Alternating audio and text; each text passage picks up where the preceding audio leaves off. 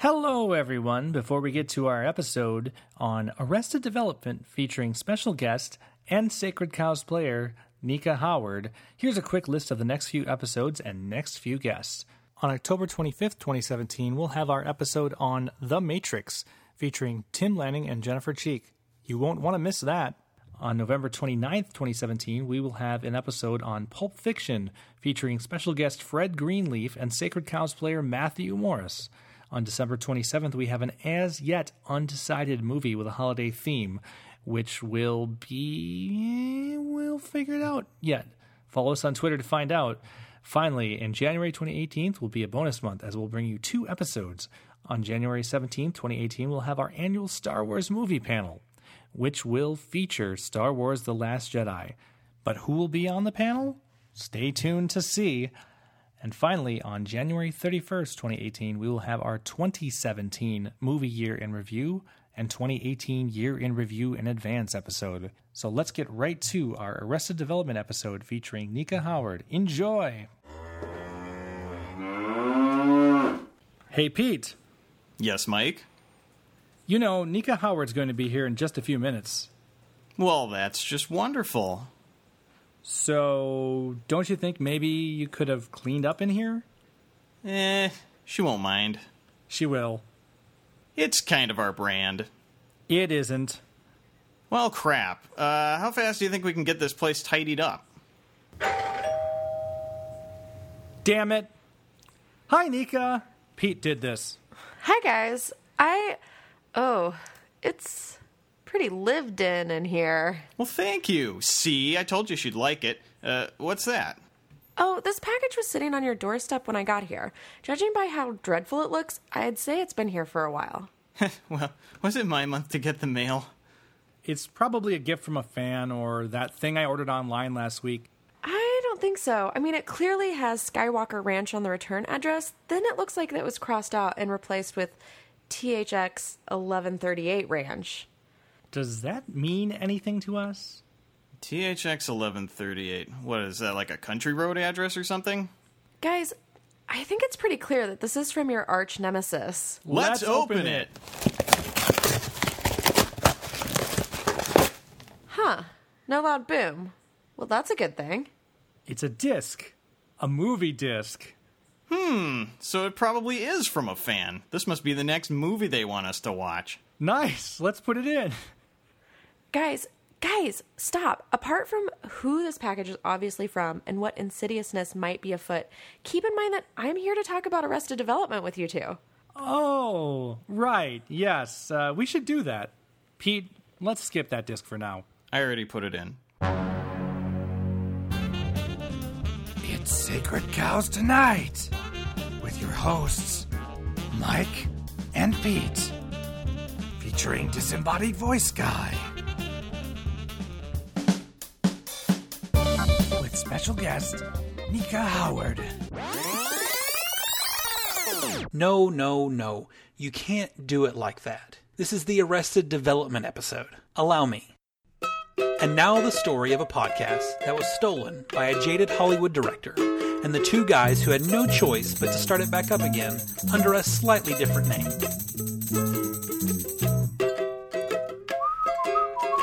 It's Mike and Pete's Sacred Cows Tonight. While Mike, Pete, and Nika were planning a fun show, he who must not be named in full was showing a fun plan to a woman he didn't even know.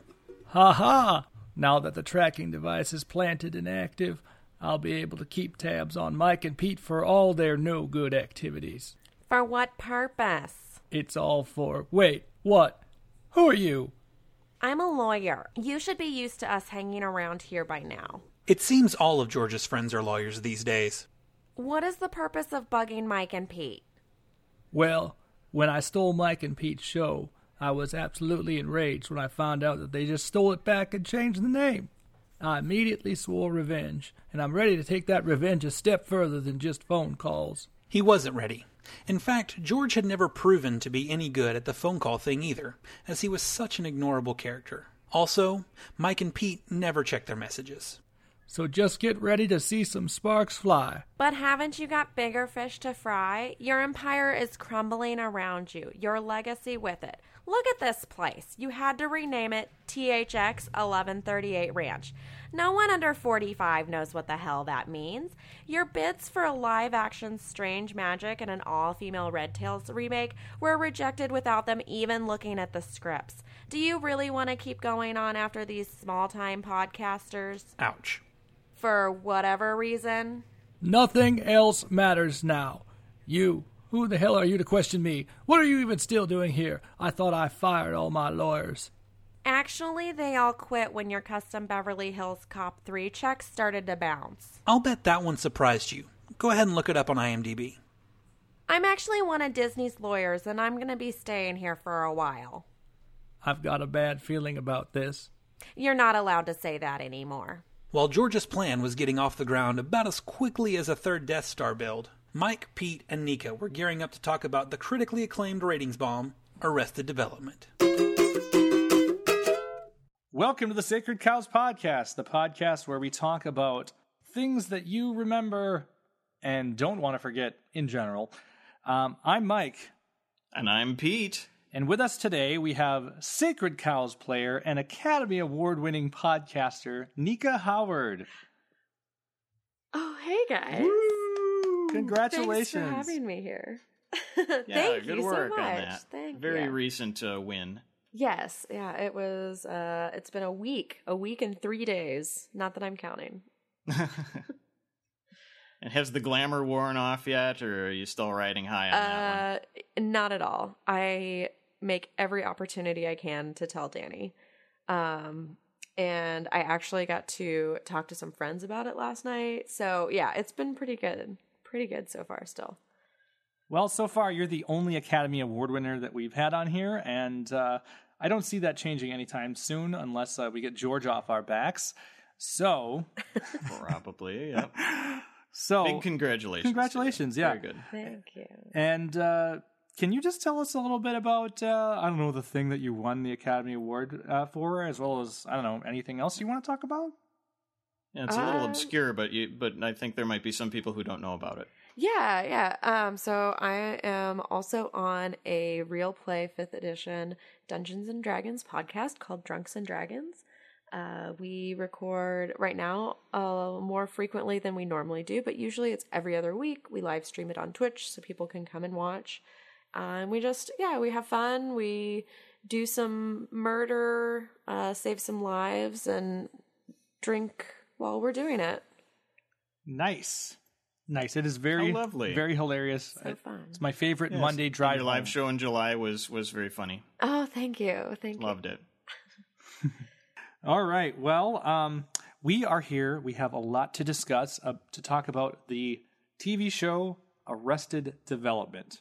Yeah, this is a really special phenomenon for network TV, I think. It's well, we actually have one of the biggest fans. I guess I don't want to put it that way. We actually have a huge fan of the show, Nika Howard, here today. So I'm looking forward to a pretty lively and in-depth discussion about this one. It's a great show. It's so good. And I think that a lot of people, I think the hardcore fans know how deep some of these jokes go and everything. And I think that's what makes part of the show so good, is there's so much thought put into it. So I'm excited to jabber about it for a while. Right. Well, if I may just run with the ball a little bit here, Mike, this is actually a fairly old show, but I came to it rather recently. I don't know, have either of you, were you watching this show back when it was actually airing on Fox? Or did you come to it later? I'm part of the problem. Right? I think that I can remember it maybe being on, seeing commercials for it, but I never watched it. Yeah, I was in the same boat. I don't know if I even remember hearing about this show. Maybe one or two people had in passing mentioned it, and I was just like, oh, so there's a TV show on TV. Interesting. Right. Never got to it. Quasi-comedy. Okay. Yeah, cool, I guess. But, I mean, that's the reason this show went off the air. Nobody was watching it. The dozens of people who were watching it loved it. and everyone else ignored it, which is a real shame because it is a real gem. It's brilliant. It's so good. It, for me, I think that this is, for sitcom shows, definitely in my top 5, if not my top one, I think. It's really good. It's so good. well crafted, but we're getting ahead of ourselves. It's I think, Pete, you had the right idea. Let's talk about a little bit about the history. So the show ran originally from 2003 to 2006. I know, a really long time ago, right? Yeah, Jeez. and then Netflix brought it back in 2013. Is that correct? Am I getting that right? That is correct. That is when they came out with the 4th season. So there was the gap there, basically, that Netflix decided, well, hey, let's start doing our own TV thing, and then this is kind of what kicked it off for Netflix. So if you love any other Netflix show, you can thank Arrested Development for that. But what I want to know from you guys is how each of you came to Arrested Development, how you found it. Nika, Oh my let's hear your gosh. story. I can't remember. Like, I know, even though I never watched it whenever it was live airing or currently showing, I just can't ever remember a time where I haven't watched it. It had to have been some random thing where a friend was like, oh, this show is funny, you should watch it. Or maybe like they were watching it and we caught an episode, and then we started watching it on, it would have been Netflix, whenever, like, getting the DVDs and everything like that. Oh, wow. So. But I don't think that I can ever remember, like, the specific moment when I first started watching it. Okay. It's lost to the mists of time. It is. But it so I'm sure in a way it feels like something that has been a part of your life for a long time. It does. It's weird. It's like kind of like a shitty family member that I know is always there for me whenever I'm feeling really sad, but it's over too fast. Well, that's funny because this show is populated entirely by shitty family members who make you laugh. So, Oh, man. that's pretty good. Okay. Well, Mike, do you know how I came to this show, Mike? No, I have a good story too, but go ahead. You had something to do with it. I'd never, like I said, I don't even know if I'd ever really heard of this show or hadn't remembered that. But then one day, our Mike, comes up to me and says, hey, have you ever seen the show Arrested Development? We must have been talking about TV or something. He wouldn't have just come up to me and said, you ever hear of Arrested Development? And I said, no. And he's like, well, do you like the idea of a show where every single line is a joke? And if you're new to the show, it's completely funny jokes, and if you are a fan of the show, it's completely funny recurring jokes. And I said, that sounds fantastic. So I watched it straight through, and I watched it straight through again, and I think this is the year the 4th season came out. So there was so new material as well. I'm really new. It would have been 2013 that I started watching this, and I'll just say it has gone on to be easily my favorite comedy TV show of all time. So good. Yeah. I had to wait for a long time for season 4 to come out. And it was one of those where I was just like, are they going to do it? Is it ever going to happen? I need more. Yeah. So, I mean, at least you didn't have to wait too long to get more. No, I came along at the right time, I think. Yeah. But Mike, let's hear your wonderful story about Arrested Development and you. Well, I started watching Arrested... That should be the Arrested Development inside you. What is it? Well, I started watching Arrested Development in 2011 when I had sustained a running injury where basically I tore some tendons and was working on that. I ended up finding it on Amazon when I was planning to go into my surgery in 2012 after watching a couple episodes. And then so I bought the whole box set of the first 3 seasons for like pennies. You know, it was like one of those crazy Amazon deals. So I remember I started watching it in 2011, and then like when I got to my surgery, I basically like binged it during my recovery because I was stuck at home on the couch for the second time. So it's perfect for that. Yeah, basically, yeah. So So it got me through through a running injury, which kind of fun, I guess. Identified a little bit with Buster. Yeah. No hand, whatever. Yeah. No foot in my case for a while, technically, A missing, yeah, right. Not a missing not digit. not of some missing, sort. but now cybernetically enhanced, if you will. Missing in action, and now bionic. Did you lose it? No, It was no, lost to you. no. Are you a monster, Mike? I'm a monster. I'm a monster. I have a hook Robo foot, foot. a hook foot. So No. Yeah. this show is really great for just if you, I can't say that I've had a whole lot of injuries that laid me up, but if you just feel like laying on the couch for a day and letting these episodes come one after another, it's really well suited to binge watching. If you haven't seen it before, you just get hooked right away, and you want to just keep watching it until basically you've gone all the way through. So it's just that kind of a show. It's very engaging. It's hilarious. And one thing just leads to another, and you let it happen. Very, very awesome. It's awesome for that. Okay, Mm-hmm.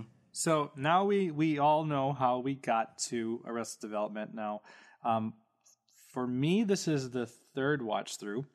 For this particular episode, or this episode we're recording now, I watched it through the third time, so it had been a few years. How about you guys? Did you watch it through again for this, or did you just selected episodes? I started watching through. I did not get finished watching through, but I think I'm in season 2. Okay. Enough of it has lingered with me within my heart and soul. So I don't think you'll have a problem. Sure. nah. Sure. Well, I have very recently, within the last year, completed a full watch through of this series, at which point I then immediately went back to episode 1 and started another watch through without any break whatsoever. Now, I don't think I got through that second watch through, but I wasn't planning on watching a single episode of Arrested Development for this show today. And then I figured that's a terrible idea, so I at least looked at an episode guide to see if I could find some of my favorite ones, and that's impossible because I have dozens of favorite ones. So actually, they're all wonderful. So I just started to watch again at season 1 and then skipped around in 2 and 3 a little bit, and I got so stoked for Arrested Development just watching like 8 episodes that I'm going to probably go back and do a full watch through again now after, tonight. I'll probably You had start it just tonight. enough to give you a little tease of it. Yeah, and it's hilarious. I mean, every second of the show, it's either a gut buster or pretty damn close, essentially. And I like that. I like to laugh. I don't need to feel sad when I'm watching TV. I like happy. Yeah, it always is better, I think, because I feel like inevitably for every sitcom show at some point there is going to be that season or that moment where something sad happens, and Arrested Development just doesn't have that. It's just funny all the time. Yeah. Well, it's a bunch of shit that should be sad because it's all sad and pathetic, and they're terrible people and horrible. And they, I don't know, in some parallel universe, this might be on the air as a drama or something like that. But yeah, they just make light of absolutely everything. They do. Irreverently, hilariously. So I guess per Sacred Cows Tonight tradition, I think we do have to do the 10,000 foot view. So let's just give us the plot rundown. Yeah, let's do the plot rundown. Do we want to do it per season or just like the overarching plot? Because I mean, it kind of there's a lot. It's very dense. So the 10,000 foot view, Nika, would you be willing to do that in however way you'd want to? Arrested Development is the story of a family who is being pulled in every which direction by bad business decisions that are not only on the father's part, but through different family members that not only affect business, but then their real lives and I guess how they all deal with it or don't deal with it. Yeah. More so? Yeah, that's pretty much it. And now the story, yeah, right. And I'll add to that, and they're all dysfunctional in their own way, and surrounded by people that are not related to them that are also dysfunctional. Yeah, everyone is dysfunctional. But a huge source of their woes throughout the at least original run of the series are due to the patriarch's somewhat light treason, which he was actually framed for against the United States government by selling condos in Iraq. McMansions in Iraq. Yes. So that's kind of a plot point, but, somewhat incidental to the actual action of the story, which is just, hilarity through dialogue the entire time. And ostensibly, I think the main character, at least in the original run, is probably Michael. And the other Michael Bluth. Oh, for sure. Yeah. And the rest of them are more side characters until you get to the fourth season, where like everybody gets to be the main character in the fourth season. Like every character, all of the Bluth family. Do you feel like the seasons themselves each season kind of represents its own arc, and kind of has a different feel than the rest of the show? I kind of think. Do we want to kind of take them one at a time and talk about them a little bit? Yeah. Yeah, sure. Or just in a more general sense? No, I think that's good. That's because we're like whoever said it. We're not going to give anything away by talking about too much here. I think it's just going to make people more interested, and I think that's kind of what this episode will be about. Spoilers. Yeah, nobody's going to hear these a synopsis of season 1, 2, 3, and 4 and be like, "Well, great, you saved me the trouble of watching." Right. It's like, no, watch that shit. You're going to love it. So, I'll do the synopsis of season 1. So it starts basically with Michael Bluth as the main character. He's played by now my brain is skipping the name. Jason Bateman. Jason Bateman. He's played by Jason Bateman, and he's about to become the CEO of the Bluth companies. The Bluths are a wealthy family, and George Sr., the father, is going to retire. And so handing over the keys to the castle to Michael. And basically that shit goes bad because, of course, George Sr. may have committed some light treason. And the whole first season is about Michael deciding that he needs to keep the family together and deal with the fact that George Sr. is in jail and all of these dysfunctional people just trying to live life. To leech money out of the family coffers. Well, the company, basically, which is the family's coffer.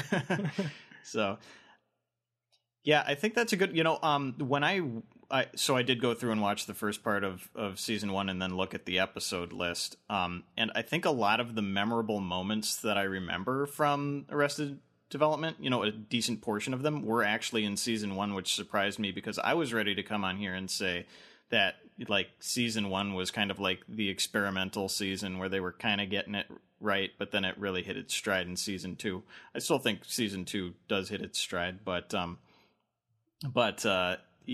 season 1 had a lot more value in it than I was expecting, is what my position is.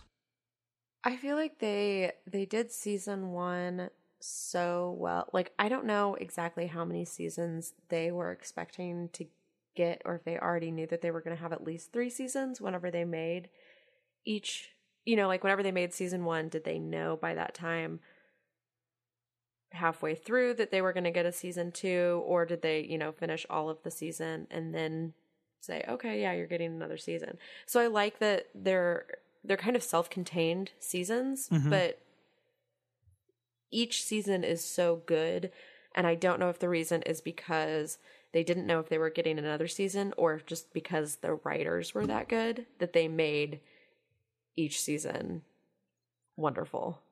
Does that make sense? Yeah, it does. I do remember reading something about Arrested Development during that time, because I've always been big on reading about like awards shows and stuff like that. And I know, a lot of great movies didn't win Jack. Same with great TV shows, but a lot of them do. And I remember this being like a critical darling, and basically Fox kept it around for a long time just because of they wanted the trophy hunting. It was trophy hunting.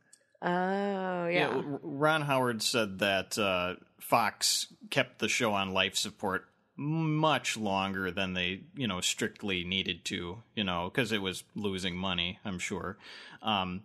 but they just liked it so much, and of course it was critically acclaimed, so they kept it going for longer than it might have had a lifespan otherwise. Well, and it was during a period when Fox wasn't particularly winning a lot of trophies and things like that, so that was one of those things that they could say, like, you know, the Fox network, home of Arrested Development, blah, blah, blah, and these are Emmy Awards, so they could just say those things. You know, like TV networks do sometimes.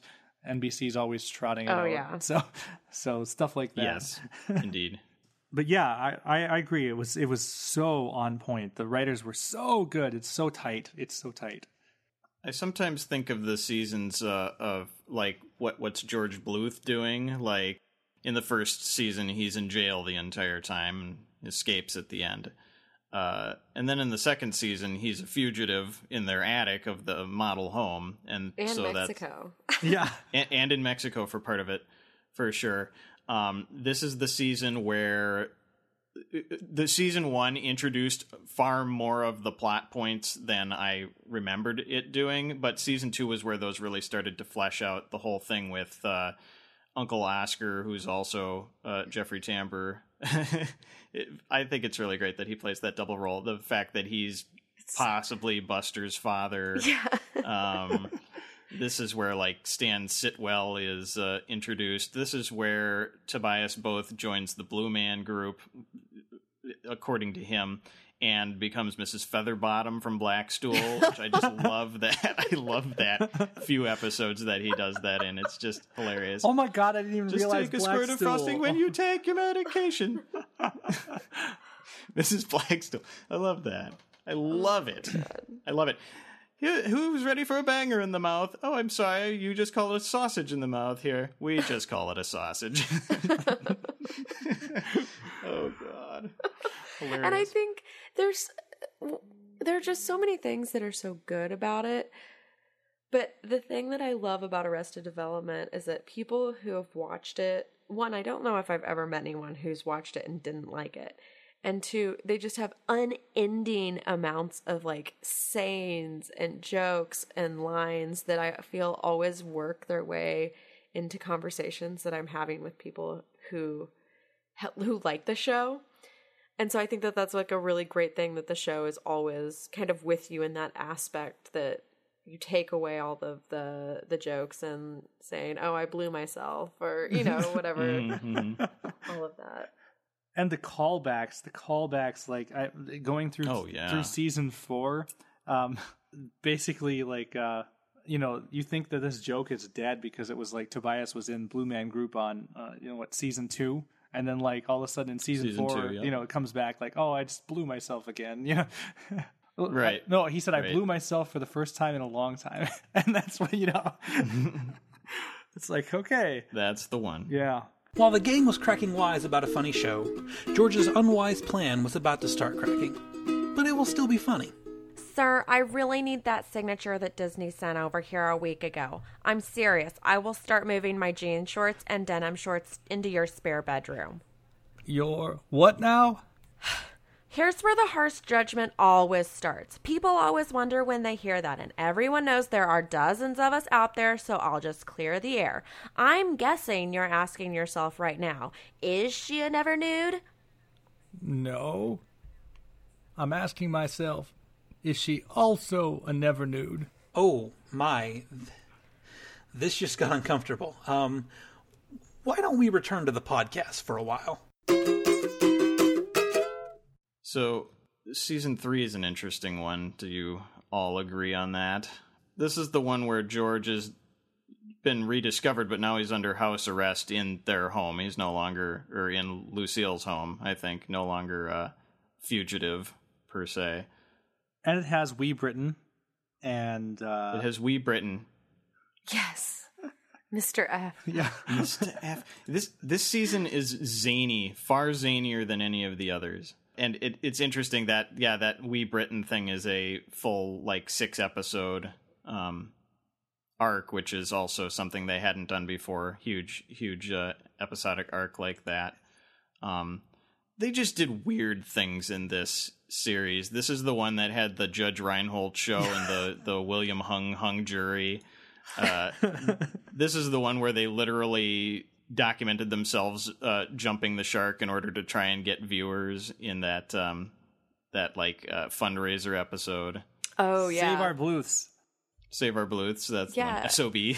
This episode or this season, I wonder if it's because they weren't getting renewed, but they just made a lot more jokes directed at Fox. So it was very passive aggressive, but I also loved it so much. Oh yeah.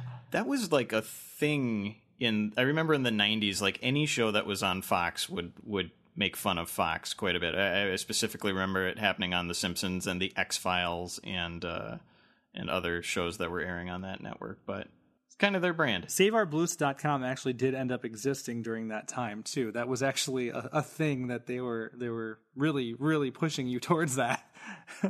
Trying to get signatures. I think Arrested Development really made it okay for serialized comedy where the jokes could also be serialized, not just like the overarching plot of the show and such. Yeah, I would agree with that. Like, because I don't think that you see callbacks that much in other shows that aren't like dramas where it's something like a big deal being mentioned. But this is just like casual, like just random jokes that Arrested Development talks about in season 1 that you see 5 episodes in season 3 or whatever. Yeah. They masters of the art, honestly. I've never seen it anywhere since this. I also think Arrested Development wouldn't be exactly what it is without the narration, which is not something that every show has done. In fact, I don't know of any show that has been comedic that has narration that I've watched. Most of it, I think of like basically the Wonder Years, which is, a drama, but has occasional comedy in it because, life has funny moments. But I don't remember such a sassy narrator as Ron Howard. Right. No, yeah, he really makes the show. And when I first watched the show, it might have been the whole first run through that I didn't even know that was him. I was like, who the hell's voice is that? But then, of course, when you get to season 4, you realize it at that point because not only is he the narrator of season 4, but also a main character in season 4. He inserts himself into the actual story as himself. But what did you guys think of season 4? What did you think of season 4? As much as it pains me to say this, I always stop watching at the end of season 3. I watched season 4 once, and I didn't think that it fit as well with the other seasons. Even with season 3 being so off the wall that it is, it didn't feel the same as those. Like I don't know, there was just something about it that I just couldn't totally. It's not the same as the other 3. You're right. It isn't the same as the other 3. Well, Mike, what's your feeling about season 4? I really have come around on it on this that third time through. I think the second time I was starting to change my mind on it, but it's because of the structure. I think that it really ruins it. I mean, not ruins it. Ruins it is a bad word. I think there's lots of funny moments, but the rest of the things are organized in such a way that each episode is a self-contained story, whereas season 4 is really like a, for lack of a better word, 6-hour movie. It's like one big. It's like one big episode. One big episode, yeah. Mm-hmm. And largely it's because structurally they couldn't get all of the cast back together, which they have assured us that for season 5 they're going to go back to a more normal structure and all of the cast will be there in one. But I liked it. I liked it for the ending, which I won't spoil. I thought that was appropriate. That the one character that, well, actually all of the characters have changed throughout the series, but yeah, I like the ending. I think the strength of season 4 is in the rewatching. You should really give it another shot, Nika, because when I watched it the first time, I wasn't in love with, and it didn't help that a bunch of people had been like, oh, I just don't really like it. It's not that great. And then in fact, the whole internet, well, not the whole internet, it's a divisive subject on the internet. A lot of people hated it. A lot of people loved it. But I think the strength is in the rewatching. It's really well tied together, and I've more or less come to view it as a masterpiece. It's not like the rest of the season, but I do think that it is extremely tightly well woven together, like a wonderful tapestry. It should be binge watched as quickly as possible. Though, Yes. If you could watch that thing all in one day, that would not be a bad strategy. Do you think that watching it again made you think that it fits better with the first 3 seasons? Or do you think that you kind of just have to take it as this is Arrested Development, but it's not the same as the first 3 seasons? I do feel like it's different. You can watch it immediately after watching. It is jarring to start watching it immediately after 3rd season, which you can do, of course, easily with Netflix. I guess I treat it like its own thing. It's kind of a single movement in the symphony of Arrested Development, whereas the rest of it is kind of more like little pop songs that string together. Yeah, that actually is a good way to put it. The other seasons are an album, and this is like a concept album. I was gonna say it's like maybe either that or like a prog rock. You know, it's Tool or Rush or something like that, where it's like all one big giant song that plays for 8 hours. You know, it's meant to be enjoyed all at the same time, if possible, which it's very possible for someone like me. Just put it on, and that's my day.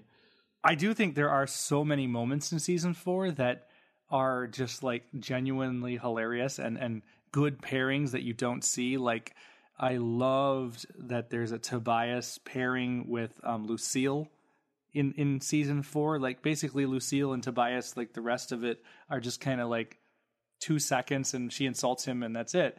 Whereas like they're kind of forced to coexist in season 4 in a certain episode, you know, so some of these things that don't happen in the other seasons where you get some interesting pairings. They took the time to expand it, explore different options. And it's probably just because David Cross and Jessica Walter, yeah, it's probably just because those are the only 2 actors they could get that week or something like that. So they're like, okay, quick, a storyline for these 2.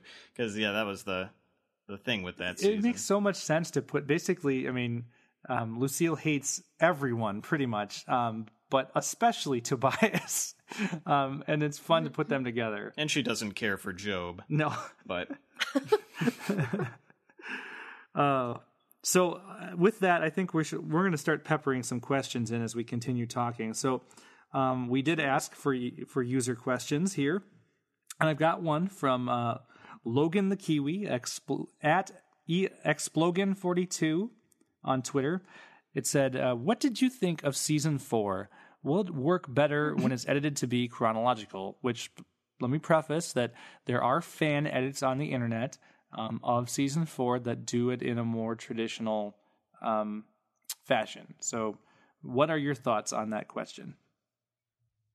So you just got done hearing me say that I liked season 4. I don't think that it relies on the order that things are presented in. So if there are fan edits out there, and I guess I had heard of those, I wouldn't have a problem with watching those. I think it'd be interesting. Yeah, where they mess with the chronology a little bit. I think that would be okay, honestly. Like a Machete watch of Arrested Development instead of Star Wars. Yeah. Put them in the orders that they're supposed to go. Right. Yeah, I mean, I would be interested to watch it to see if, one, rewatching it to see if it changes my opinion of it, but 2, just to see if different chronological order would help at all. I'd like to see something fresh because, again, I've rewatched this series 5 times now, I think. I just wonder how you'd in a short time. How you'd actually pull it off if it wasn't an official edit. I mean, obviously some people did. I mean, like I said, I've heard of them, but with the Ron Howard narration and everything like that being a lot of the exposition and well, let's face it, jokes too. I mean, obviously Ron Howard's narration also makes fun of the Bluths a lot. How would that actually pull it together? Yeah, now that you mention that, Mike, they do the first few episodes of the season are kind of a little difficult to absorb if you're going through it for the first time, and even probably the second time, because it waits for several episodes to explain many of the things that you see in the first few episodes, which are just kind of confusing at first. So maybe that little special surprise factor wouldn't be there if you did the edit, but then again, if you're just rewatching, you don't need a surprise factor. That said, I notice something new every time I watch it. Yeah, me too. I had forgotten how much like the season 4 was like, hey, we need to catch up. We're keeping this chronologically. This takes place in 2013, so we need to tell everything that happened to each character from 2007 till 2013. You know? Yeah. Mm-hmm. Yeah, it's a little strange trying to, see the older actors, made up to look like their younger selves, especially the kids. And Lindsay. They've changed so much. Yeah. Yeah. Lindsay looks like if you didn't know, she almost looks like a different person.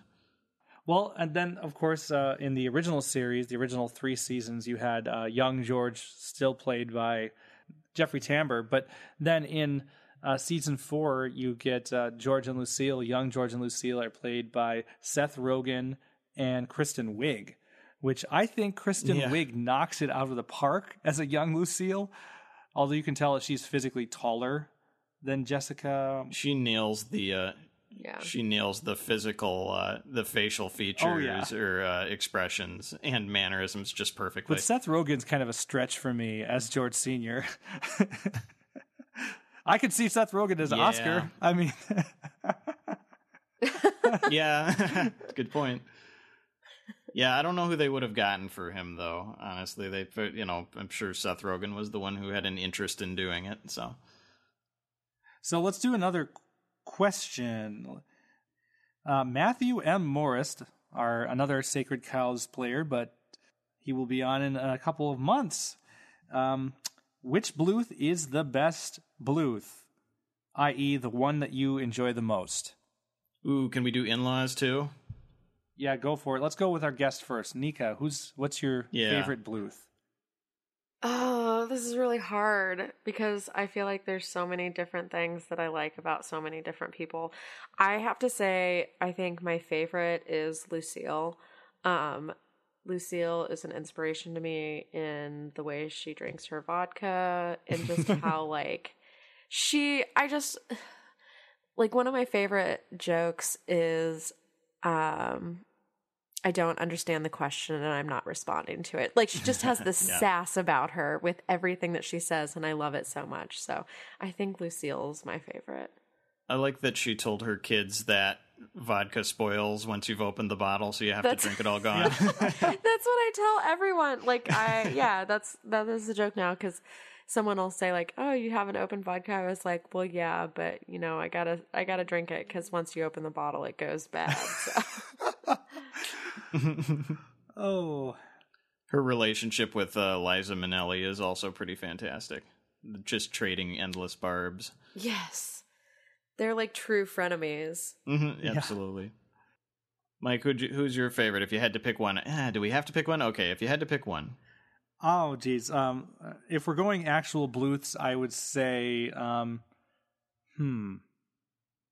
would probably say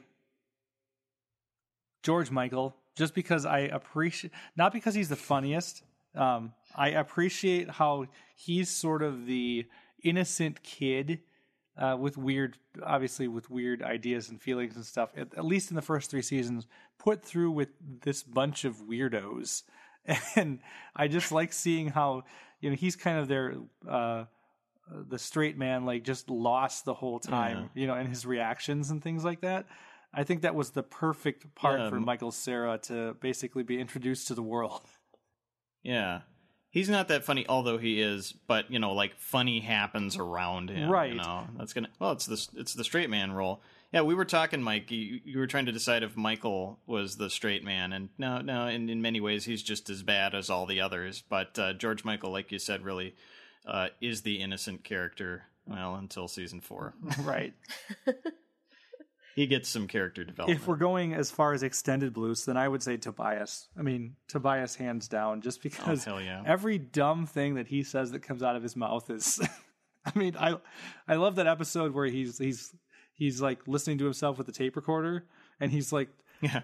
"Is everything that I say suggestive?" And he's like, listening, like, "Nope, not that. Nope, not that." And of course, everything he is saying is suggestive. He just can't, hear himself. He's like, Pick if it I up, can't get one right. in the can before noon, I'm going to be upset or something like that. He's like, okay, out of context. Tobias, you blowhard. Yeah. He's definitely the wackiest. Like, the wackiest things happen to him due to his own actions, basically. Yeah. He finds himself in the bizarrest situations of any of the characters, I think. And he has no idea who he actually is at all. Like he just is the blindest to himself, and he's a psychologist. An actor. You're right. Yeah. An actor. Oh. At one point owned a drag club and Yeah. all that kind of stuff. I think it's smart that they made his character like that, just for the whole like attitude and personality that he has. It fits so well that he wouldn't have one specific role.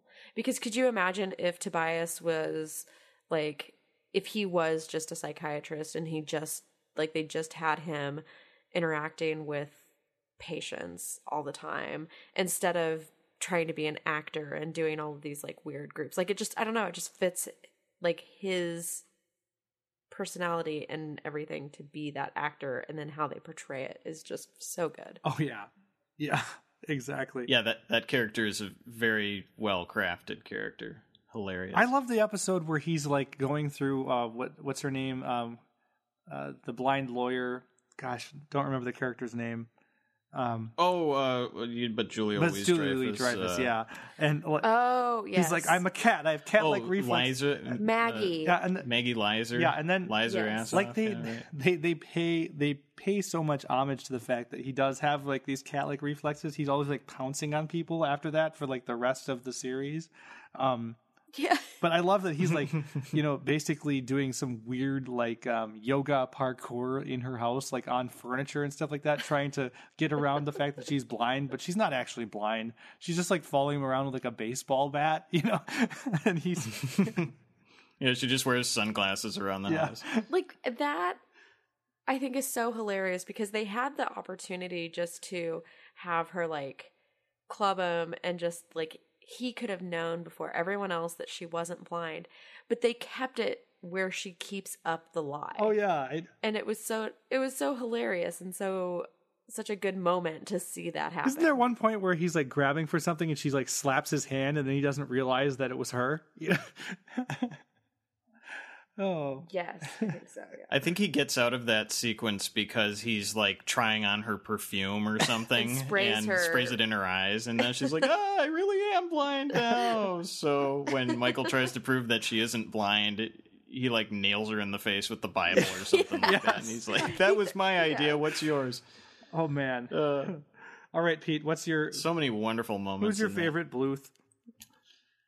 Well, we've already talked a lot about Tobias. Obviously, I think he's an extremely funny individual. I like Job. The way he delivers his lines. Obviously, no, hold on here. He's a terrible human being. They all are. God but is the worst. his hapless. I mean, his life is just so. He's completely inept, and he's a failure, and he's a joke.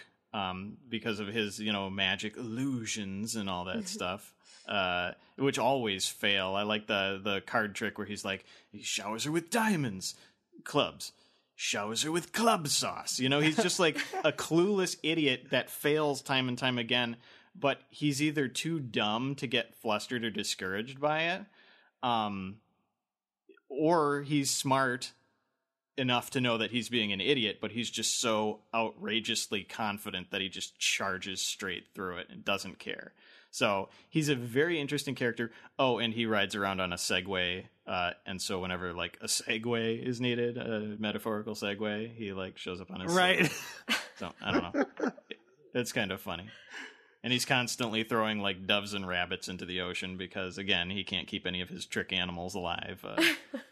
Like, there's a lot of scenes where he's just at the pet store returning like piles of animals that he's killed. Like, Frozen here's a dozen doves. mice. Do not eat. I keep these one for the tricks. Yeah, right. Yeah, do not eat.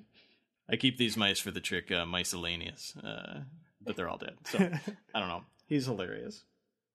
He's my favorite. I love that he loves his brother so much, yet he always is like antagonized by his brother. He's so selfish. Right. Very much so. But you can tell he just wants somebody to love him because his father never played ball with him and nobody takes him seriously. And he's the eldest. What is that damn line? He's like, I'm the firstborn, treated like the second, always third to the third in line. Fourth, what is it? Yeah. It's something fourth and then fifth wheel. Fifth wheel. I have 6 things that I'm angry about. Yeah. It's just that episode I just watched. So it's just the writing for all of the characters. It's like they had their personalities, all of the characters, they had their personalities so down pat, and knew who these people were, that they were just so good at writing their dialogue. Nika, you have to rewatch season 4 because that's where they introduce the "Hello, Darkness, my old friend" thing for Job. That wasn't in the previous ones. That's it feels funny. like it should have been. wait, I was going to say that wasn't? No. Because I remember that. No, it wasn't. Nope, it wasn't. Huh. I mean, he's always had his like sad moments, but like he did a Charlie. Every character had a Charlie Brown moment. At least the kids did. The Charlie Brown walk. But no, he Hello Darkness came in season 4, and I feel like everybody references that, despite the fact that some people bash season 4. Mm-hmm. I mean, I'm not saying that there aren't good things, just as a whole, I don't think that season 4 felt as cohesive. It'll do a good job of bridging the gap to season 5 if they go back to the traditional style, I think. Yeah, I'm excited think so. to see. I think the funniest episode of season 4 is the Job episode where he meets up with Mark Cherry, the little, like teen pop singer, and he's got the trunk full of bees and they all get stung, and there's that song, "Go away, get away, stay away, get away." A lot of the music that I've noticed that they do parts for, especially if it is music that has words, is very fitting for the situation that is happening throughout all of the seasons. Yeah, the music writer for the show is just awesome. And like the soundtrack for this show, I've never listened. Well, I've snooped around on YouTube for an hour or something just looking them up. But I bet the soundtrack for this show is just fantastic. So I think we're ready for another question. We have from TJ at Billy Talent Forever. What is a better business to start, beads or bees? Whatever you miss here first, right? Go with that. I think that they actually have really good points. In the current day, I would say bees, because you can get that good local honey and everything. But during the time that episode was shot, beads. Because I, as a teenage girl, loved bead rings, bead everything. So just being able to buy beads was great. So current day, I go with Job. At the time, I'd go with Lindsay. There was a time in my life I was pretty big on beads also, but I thought I was allergic to bees for a while, so my answer would have been beads, but then I found out through allergy testing that I'm not so allergic to bees, so hooray for bees. Yay. I pick beads because they won't kill me. Yeah. Well, I just wanted to point out, I don't mind telling you that I tend to have some nerdy characteristics about my personality. So I like to do things like read additional materials about my favorite things. That'd be things like Star Wars and Star Trek and Arrested Development. There's this wonderful website that is called Recurring Developments. That's recurringdevelopments.com. And I wanted to point you at this because this is an interactive visualization of all the running jokes, or at least the ones that, appear enough times to be considered a running joke in Arrested Development. It has 2 columns. On the left side, there are all of the, running jokes and gags and stuff like that. So if we click on, say, I actually like the Bob Blah Blah character. He's not a Bluth. But Love the blah, character, blah. don't like the Where actor hell is anymore. Blah, blah, blah. Yeah, exactly. Blah, blah, blah. But the whole point of Bob Blah Blah's character is that his name sounds like you're saying blah, blah, blah. So this, when you click on Bob Blah Blah, it'll draw a line to all of the episodes that he was in, and you can hover over them to see what the funny instance was. Like, there's the Bob Blah Blah Law blog, Bob Blah Blah Lob's Law Bomb, that's a low blow Blah Blah Blah. That kind of thing like that. But it is drawing a line over to the right column, which has all of the episodes. And so if you just click on one of those, it will draw a line to all of the running gags that are in that episode, which is maybe even a more useful tool. It'll also show you things like I just clicked on season 3, episode 11, Family Ties. This is where he hires the prostitute. He thinks it's his sister, and she blows the entire staff, basically. And Michael's like, "You're missing an important word. Away. She's blowing you all away." Okay, there we go. But it also has columns for you might not have noticed, one-time callbacks, because some jokes aren't running beyond just, a couple of instances, and it shows some cameos too. This is the site. I mean, I think if you like this show and you want to junk out on it just a little bit more than watching it a whole bunch, you want to check out this site.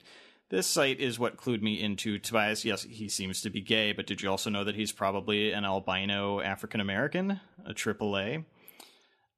Yep, this explains all of those things, and it's really quite fun to go through. So for your next cocktail party, study up on this website.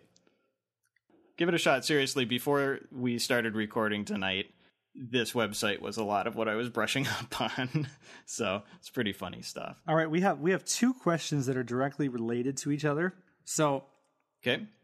I will just read them both at once. They're from Ben Cook, at the Ben Cook, and John Caulfield, at Nudzer.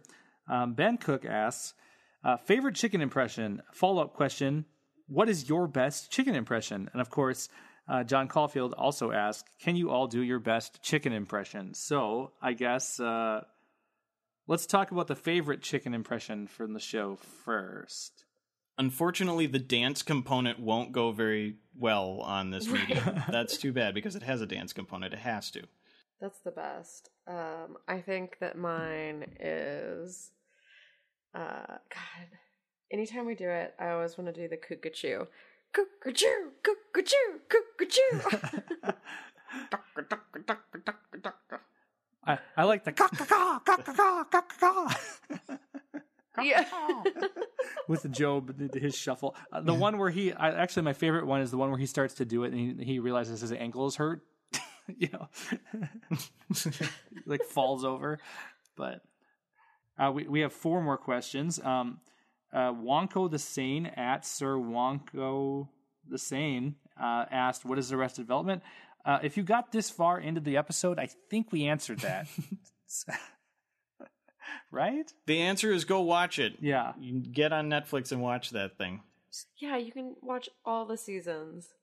All right, so we have one last question.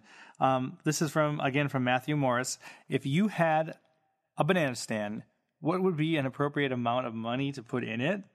What a weird question. Just enough so that there's always money in the banana stand. Yeah.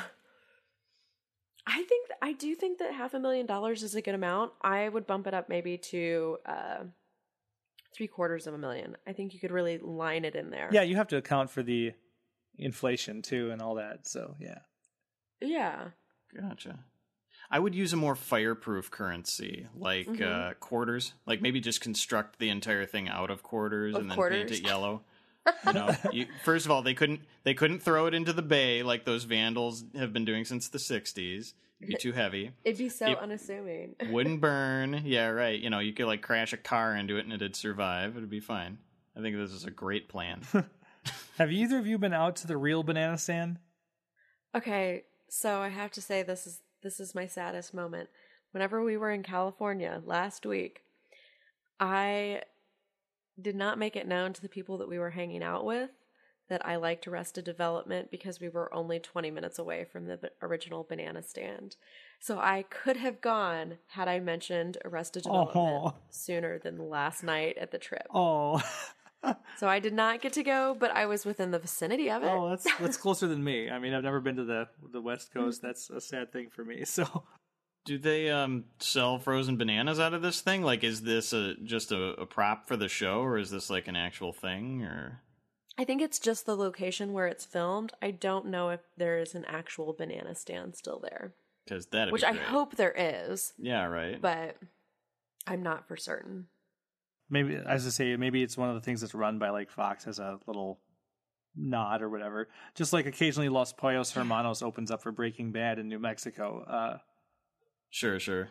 Oh, cool. You would have only seen the Banana Stand Mark II anyway, Nika. They burned the first one down in episode 1. Or, sorry, 2. Episode 2.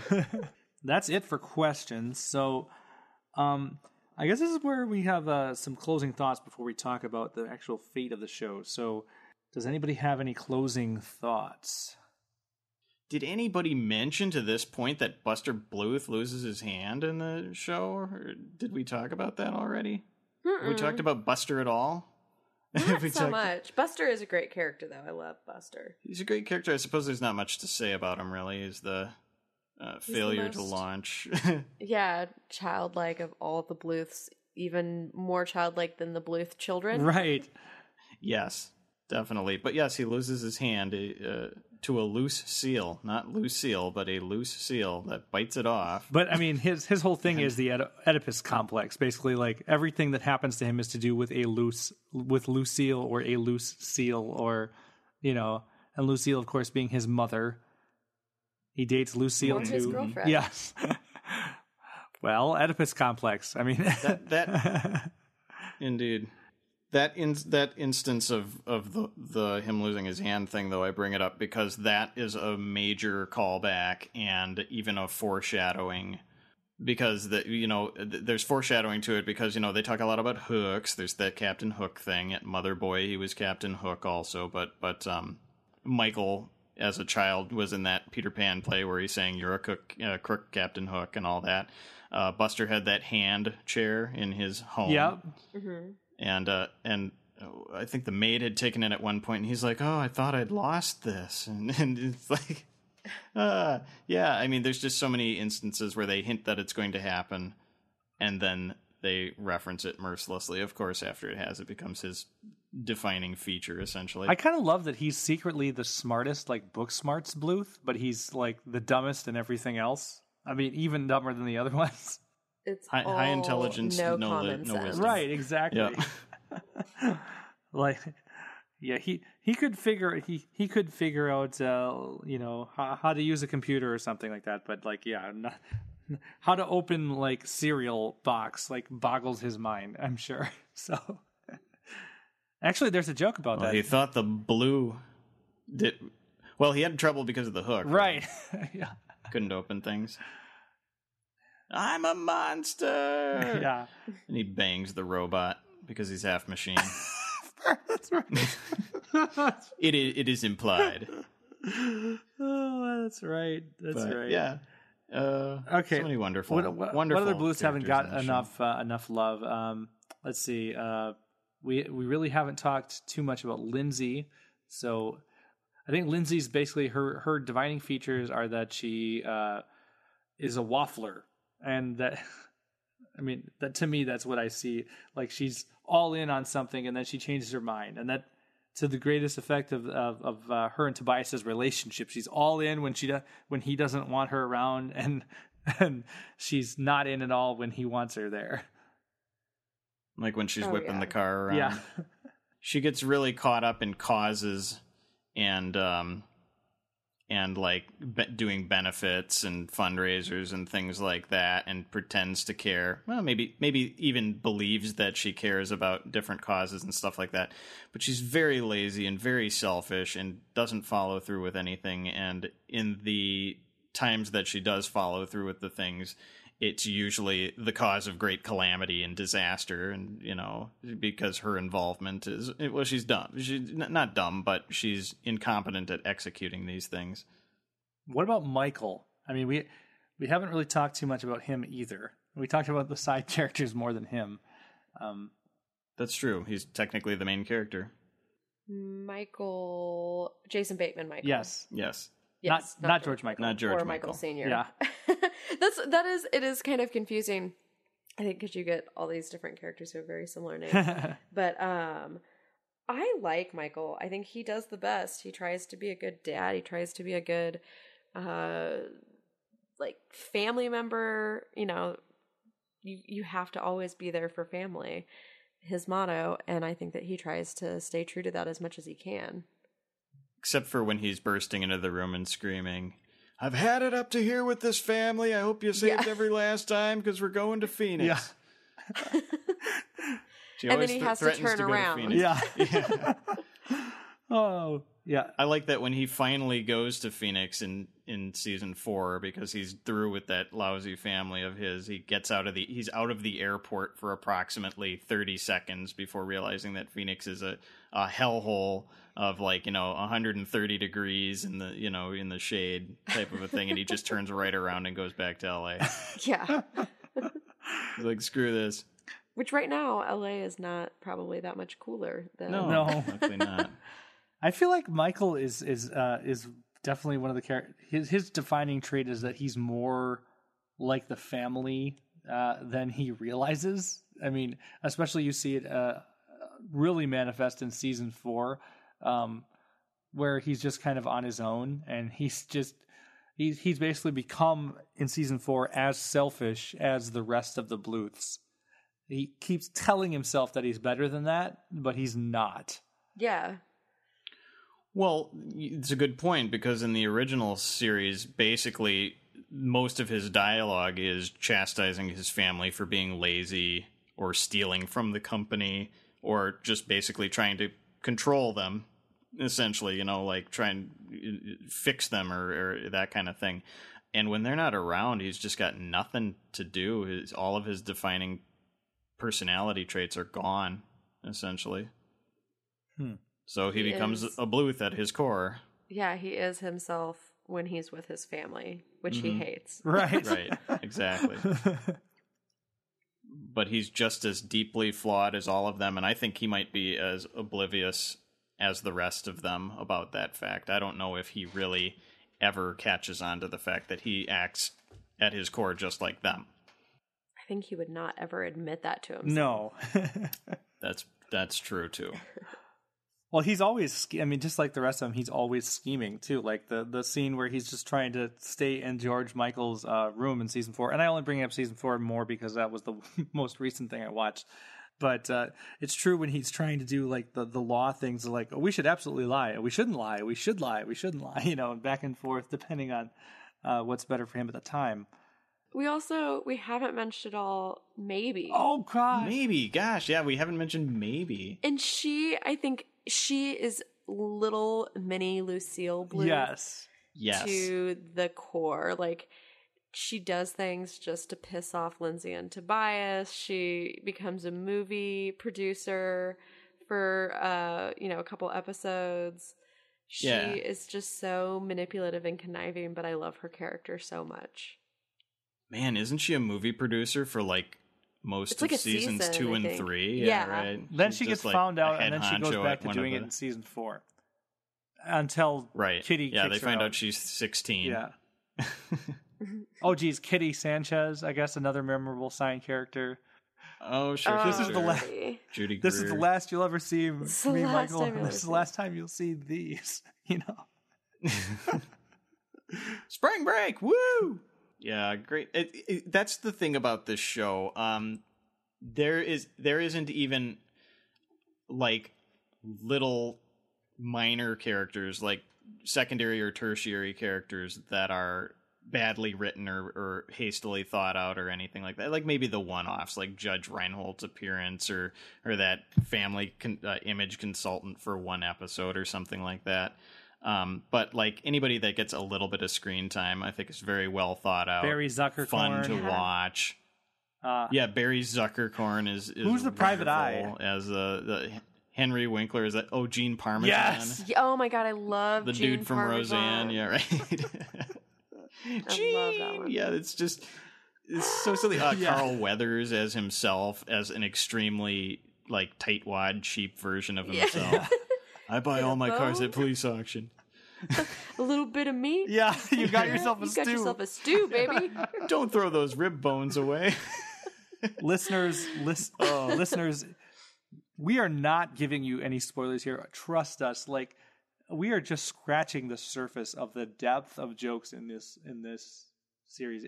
If you liked Spaceballs or whatever, I'm getting ahead myself, but yeah, this is so joke dense. So, all right. Anything else? Otherwise, let's go to the decision.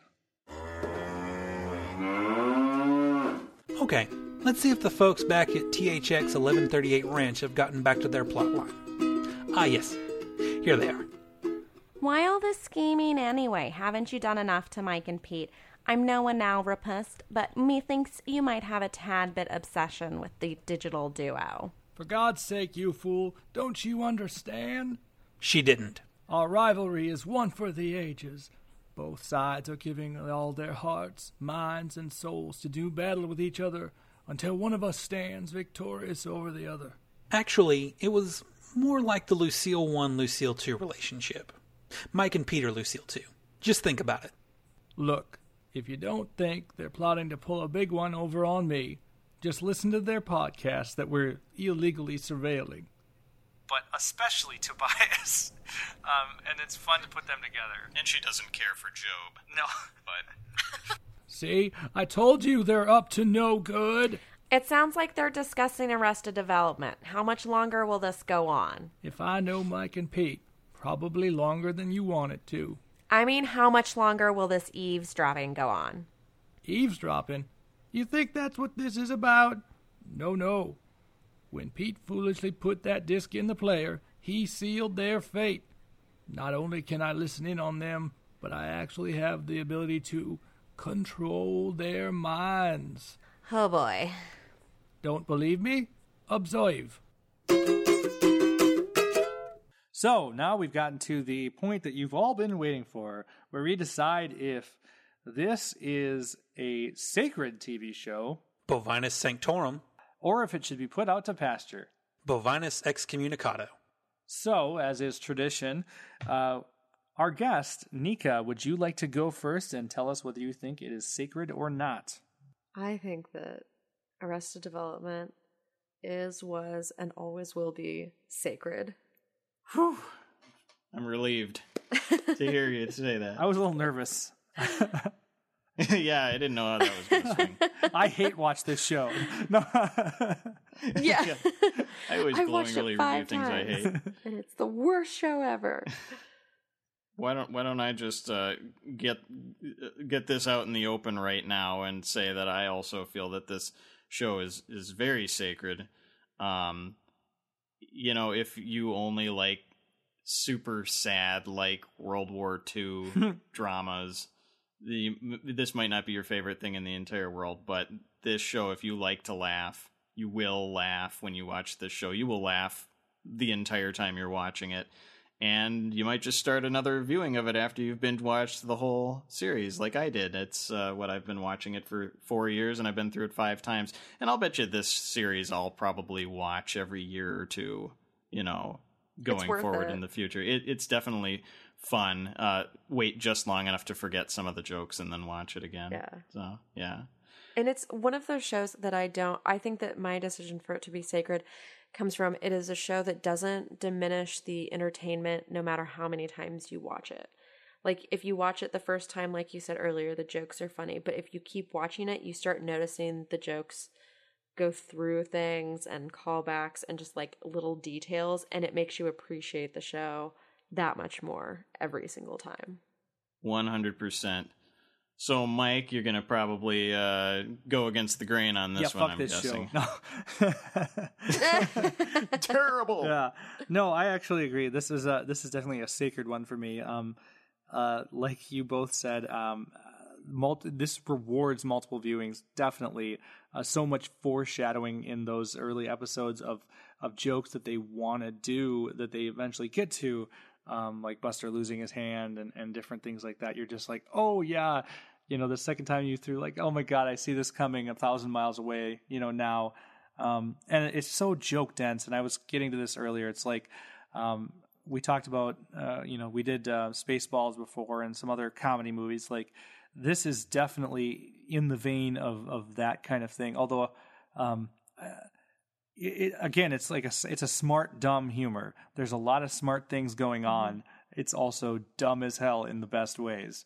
So I think if you're into that kind of thing where it's like dumb, but you get the layers, that's good. And also, I think there actually is some legitimate, like, I don't know, you actually care about these people despite the fact that they're horrible. Yeah. You care what happens to them. Yeah. You want to see them succeed, but when you love it when they fail too, that's... They're like a terrible, lovable family. Yeah. Yeah. And I don't think that you want them to succeed, but at the same time, you don't want to see them utterly destroyed either. So, a lovable family that says terrible, terrible things and have horrible beliefs and manners. You're rooting for them to remain in mediocrity. Yeah. So, because otherwise it's not funny. Right. We want them to struggle, but not completely and totally, fail. Fall on their face. Yeah, right. Yeah. Exactly. Yeah, it's funnier that way. I love seeing those moments between like Michael and Job where they're like, "Oh, I love you," and then like 2 seconds later they're at each other's throats. It's great. It's great. Again, yeah.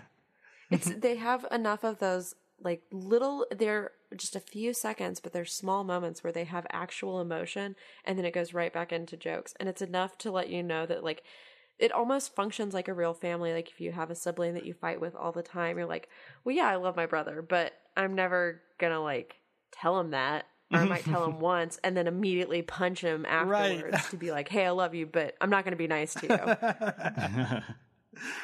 All right, so we have the unanimous sacred. So woohoo! Great job, Arrested Development. That's no surprise in this one. I just want to say that I think this is a very important series. Like I said, it really led into lots of the way that other comedies were written. Like I mentioned before, How I Met Your Mother, the serialized jokes and things like that carried on seasons to seasons. It also revitalized the career of Jason Bateman. Now, he's an A-list actor in all kinds of movies, from gross out farce movies to romantic comedies and everything in between. And now he's doing, I guess, some Netflix original show called Ozark. It's sort of like sort of his take on like a Breaking Bad type thing. So yeah, I think this was a very, very important show. Very important show.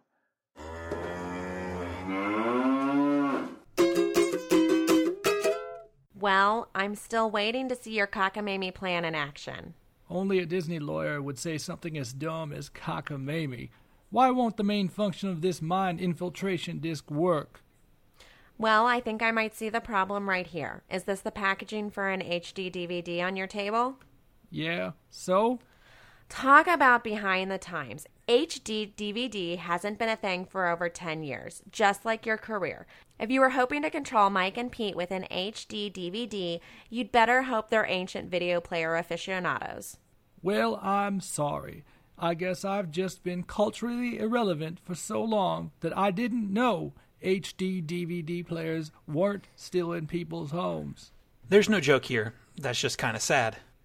Meanwhile, back in the studio, Nika was expressing her surprise to Mike and Pete that nothing terrible had befallen them at the hands of their incompetent rival, who was really wishing that he had Blu-rayed himself. Huh, well, I guess I was wrong to worry about that package you got from George. Wait a minute, what? We got a package from George? Yes! What the hell do you think that was that we got at the beginning of the show? Just some random video mailed from a rural address? THX 1138. Does that mean anything to you? Oh yeah, that terrible sci-fi movie from the early 70s. Yeah, a real piece of crap. We'd never do a show on it. Can't even remember who made it. George! George made it! That son of a... Quick! get whatever it was he sent us out of that player. On it. It's a... What the fuck? It's an HD DVD. What? Are you sure? Believe me, I'd know. Netflix was always sending me those things in the mail by accident 10 years ago. It has on the label, "Ha ha ha, you are Haxord" by Delete George. All our baits are belong to him? Hardly. Okay, well, with that, Nika, is there anything you'd like to plug, and where the heck can we find you on the internet and all the places? You can find me at Twitter or on Twitter at Nika_Howard. I have Instagram, which I think is just the same thing, but I don't post often there. You can also find me on Drunks and Dragons on Twitter. That's at D&D Podcast. Let's see. I do Love to Hate with Brad, Steph, and Kim. And Wintercrest / Monster Hearts with with Tara, Josh, and Bajaya. Wow. Cool. That's a lot. I think you mentioned Tim Stay because you're busy. also on Random Encounters, Dark Blaze. Oh, and Dark- Norhall with Tim. And Courtney, Matt, and Matthew and Josh. So just a few podcasts. So yeah, that's like what, 4 or 5? Yeah. Radical. Something for every night of the week. Pretty much, yeah. Cool. All right, Pete, where can we find you on the internet? Well, you can find me on Twitter at MilfordMan82. No, that's a joke. Sorry, a little Arrested Development carryover. I'm actually I'm no tweet Pete at not_wheat, WEET_Pete. I will hate myself until the day I die for that stupid underscore placement. I'll fix it one of these days. But honestly, I still check it every once in a while. But a good conduit to me would be to actually tweet my ever-present wife, Dirty MM86 on How Twitter. do I find Also, Pete? she's my millennial wife, who's my pipeline to the interwebs and the social medias.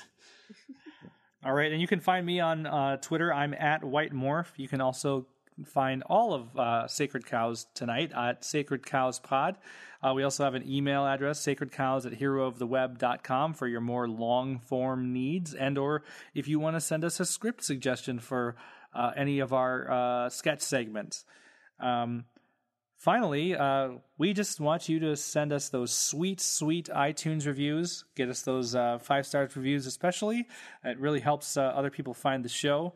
And I know that we've, ever since GeeklyCon 2017, we've had quite a new group of listeners, bigger group of listeners. So just get us those 5-star reviews. Yeah, and help other people find us as well. So that would be awesome. And we'll probably give you a funny shout. thing to do if you hate our show is to go onto iTunes and just put a 5-star review on there anyway. It's just hilarious. We'd have a good laugh about that one. You got to be a laugh like that. That is all we have tonight, folks. Well, thank you, Nika, for coming on the show. It was a pleasure to talk to a true fan of the Arrested Development. Thank you. Well, thank you for having me. It was super fun, guys. I'm glad we got to talk about And thank you for continuing to be a always a Sacred good Cows time. player and coming in on episodes that you're not on the whole thing. Heck yeah, Yeah, anytime. we appreciate that. All right, good night, Internet. On the next episode of Sacred Cows Tonight, Mike and Pete decide to cash in on the Real Play podcast craze with a tabletop gaming show of their own. All right, nice. Double red card. I'm almost all the way to the castle. I'm back to the fucking gumdrop again. Ah! Disembodied voice guy decides to pay George a visit in person. Hello? Anyone? Is this another Ding Dong Dash? Nope. It's me. In the flesh, so to speak. Oh my god. You're the one from Mike and Pete's answering machine.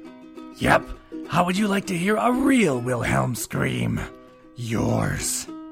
I have a bad feeling about this. You're not allowed to say that anymore. Nika makes the jump from podcasting to live television star. John Beard, Evening News. Local woman's exuberance at a podcasting award show is so intense it requires police intervention. I just want to thank everyone so much. I'm so honored. Wait, what are you doing? No, get away. Well, you'll never at 11. And after his treatment at the hands of disembodied voice guy, George comes to a conclusion under duress. I'll never harass Mike and Pete again. He will. I promise. I promise you, he will. Sacred Cows Tonight is a production of Sacred Cows Tonight. Executive producers Mike and Pete. All sketches were performed by Eli Ramsey, Mike, Pete, and Nika Howard, and were edited and produced by Pete. The sketches comprising Arrested Sacred Cows Tonight were written by Pete. Main portions of the episode are edited by Eli Ramsey. Want to contribute your sketch to Sacred Cows Tonight? Email us your script or proposal to sacredcows@herooftheweb.com.